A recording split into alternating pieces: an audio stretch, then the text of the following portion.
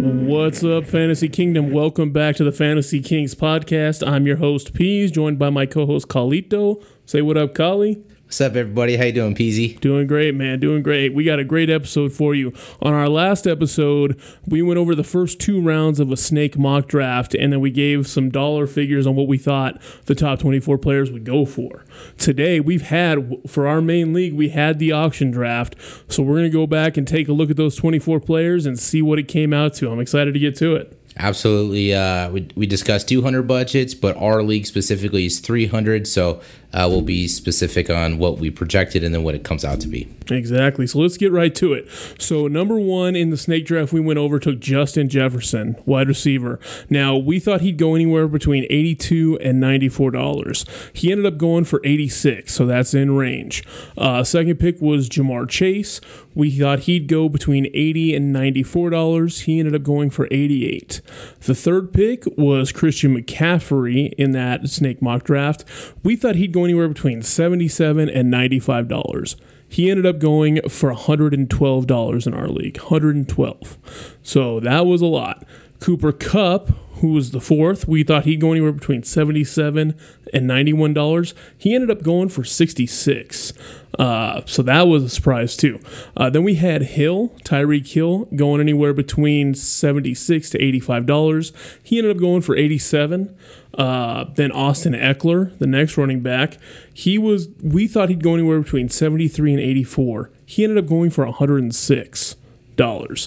Then Travis Kelce, we thought he'd go anywhere between $74 and $88. He ended up going for $81. Now here's the big one, Bijan Robinson. We thought he was going to go anywhere between $69 and $80. Bijan ended up going for $110 on a $300 budget. CeeDee Lamb was anywhere between $67 and $75. He ended up going for $69. Nice. Stephon Diggs was the 10th overall pick in the mock draft we had. We thought he'd go between 62 and 71. He ended up going for 70. And then Derrick Henry, we thought was going to go between $60 and 71. He ended up going for 77. And the 12th, the end of the first round there, Josh Jacobs, we thought he was going to go between $60 and $67. He ended up going for $61. So that recaps the first round. Colin, what did you think? What was your biggest takeaway from those?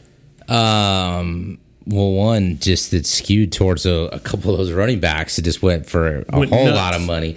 But based on the numbers that we thought and then what actually happened, I would say in the first round, looks like Cooper Kupp was a steal. Yeah, absolutely. I mean, I think there was a little bit of reticence, look it up, because there was, he's coming off an injury. We don't know if the Rams are going to have a good offensive line, if they're going to be able to move the ball at all. But still, $66 for the guy who won a Triple Crown 2 years ago is ridiculous. I mean, he is the offense, so they're going to just pepper him with targets. Peppered with love.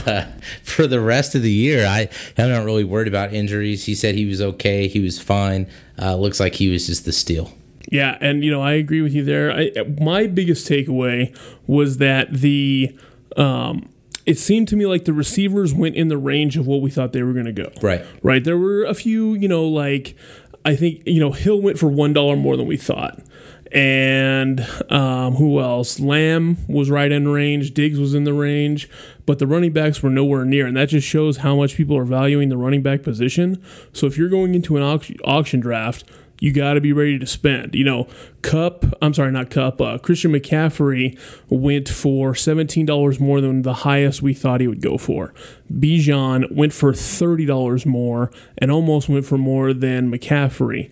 Eckler went for $22 more, and even Derrick Henry went for $6 more than we thought. So what we saw early is running backs people were spending the money on the running back. Absolutely, it was a little scarce there, and I think that for the viewers, in general, just sometimes when you're in the auctions and people are bidding, it just drives certain prices up, and it gets you off your balance, and you either spend a little bit more, and you just stick to your guns, and you just keep one more. Let's go. Another $1. So, but yeah, crazy. Yep. So why don't you tell us about the second round, and we'll talk about that after. Okay, great. So we'll at the turn of the 13th pick, we got Tony Pollard. We projected he'd go for 60 to 69. He actually went for $72 in a $300 budget league. Saquon Barkley at the 14th pick, we projected between 60 to 69 as well, and he ended up going for $79. Nick Chubb was the 15th pick. We ended up thinking he would be between 59 and 67, and he ended up going for a whopping 96. Devontae Adams, we projected between 58 and 66. He ended up going for 71. Jonathan Taylor ended up going from 54 to 66 was our projection. He ended up going for 43, so a little bit of a steal there. Good price. Well, we don't know if he's playing. That's why. Joe Mixon at the 18th pick, we had him between 52 and 60. He ended up going for 56. Ramondre Stevenson, we had him between 52 and 60. He ended up going for 32. And for that was just to give a little bit of context for this live draft we were at. This was about like 18 hours after Zeke signed with New England. So That's I think true. that had something to do Absolutely. with it. At the 20th pick, A.J. Brown, we had him between 52 and 58. He ended up going for $59.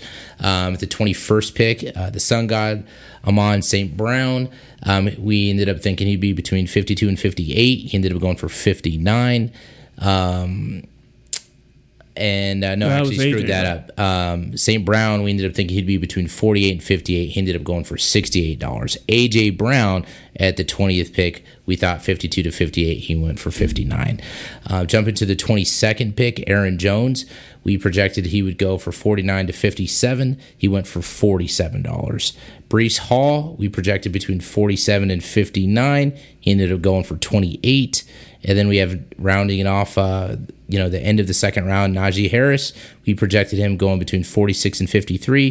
He ended up going for 50. Yep. And so I think a couple interesting things there. It's almost like the opposite because, to add to the Breece Hall, because he went for a lot less than what we thought, but that was also after the Dalvin Cook news as well, because you had Dalvin Cook and Zeke sign pretty close together with those teams that we saw that affect their backfield mates. And I think anybody who watches Hard Knocks, that there was a little bit of extra hype on, some of the, the signing, bringing in Dalvin Cook and, how they were going to use Breece Hall and Dalvin Cook together. I think that was a little bit the reason why he went for such a good price, for sure. in my opinion. And what we saw there is something we talked about a little bit on one of our auction episodes is Nick Chubb was really the last running back left that was in considered the top 8. And so you saw Nick Chubb go for 96. That was an insane bidding war. Like I said, we had Chubb anywhere between 59 and 67. And for him to go for 96 was insane because there was two guys who still needed running back. They still had a lot of money. And that's just how it went. But what I also found interesting is after that, you've got Jonathan Taylor going for less than we thought, and he's got a holdout situation, so we're not sure what's there. Mixon went in the range that we thought. Aaron Jones went for actually a little bit less than we thought, as did Hall like we thought, because Absolutely. of the signing. And Najee Harris went in the range that we thought. So in this one, we started to see the wide receivers went for a little bit more, but the running backs were in the range of what we thought they were going to go for. So it's kind of like all the people that spent their money couldn't go after these guys that helped the market on it. Absolutely. And I'm even one of the managers that contributed to overspending on the wide receivers in the second round because I landed Devontae Adams as well as Amon St. Brown. A little bit above their projections, but I was comfortable. They were your guys. They were the guys that earlier in previous episodes I was targeting. Just like Nick Chubb, I was actually in that bid. I was going, and then it just came to a point where I just didn't have enough money. And, I had a plan. I usually like wide receivers first. I stuck to that plan. I think I overspent a little bit. I also didn't project I was going to go after Kelsey. I did, so I basically seem a little weaker at running back. But my wide receivers, I feel pretty confident in the first 2 rounds. Yeah, I mean, if you're looking at the second round here, what I think you see is if Jonathan Taylor gets on the field, if he gets traded or if he stays in Indy, whatever happens there, if he's there week 1, that's a hell of a steal. If Breece Hall, that's just something we have to wait and see because nobody knows. That's true. He's coming off an injury, an ACL, which is brutal. And they literally got Dalvin Cook because Aaron Rodgers was like, let's get Dalvin Cook. Absolutely. So those look like the 2 biggest steals, but because of the uncertainty, you just don't. It's hard to know. I think they'll be all right. But another thing that stood out to me was AJ Brown went for 59 and Amon-Ra St. Brown went for 68. So those are 2 guys that I had graded kind of similarly. And what we saw is that A.J. Brown went a lot of picks later, and I think that's why there was a little bit of a discount on him compared to Amon-Ra. Yeah, and so, like I said, factoring in some of the bids, and sometimes you get a little anxious and you keep things going a little bit more, and you just don't want to let go of a player. Yep. All right, well, we're going to wrap that up for our analysis based off the mock draft we did versus what we actually saw in our auction draft. Any last words, Collin? Nope, I'm good. Oh, all right, well, caught me off guard there. So, but we're going to sign off. We're going to bring you the whole draft next. You're going to see every team from our draft. We're going to give them grades. And remember, when you play fantasy, play for the crown. See you next time on the Fantasy Kings podcast. Thanks for listening to this episode of Fantasy Football Kings. You can always reach out to us on Twitter at FFB_Kings or like and subscribe to our YouTube channel. We're available wherever you get podcasts.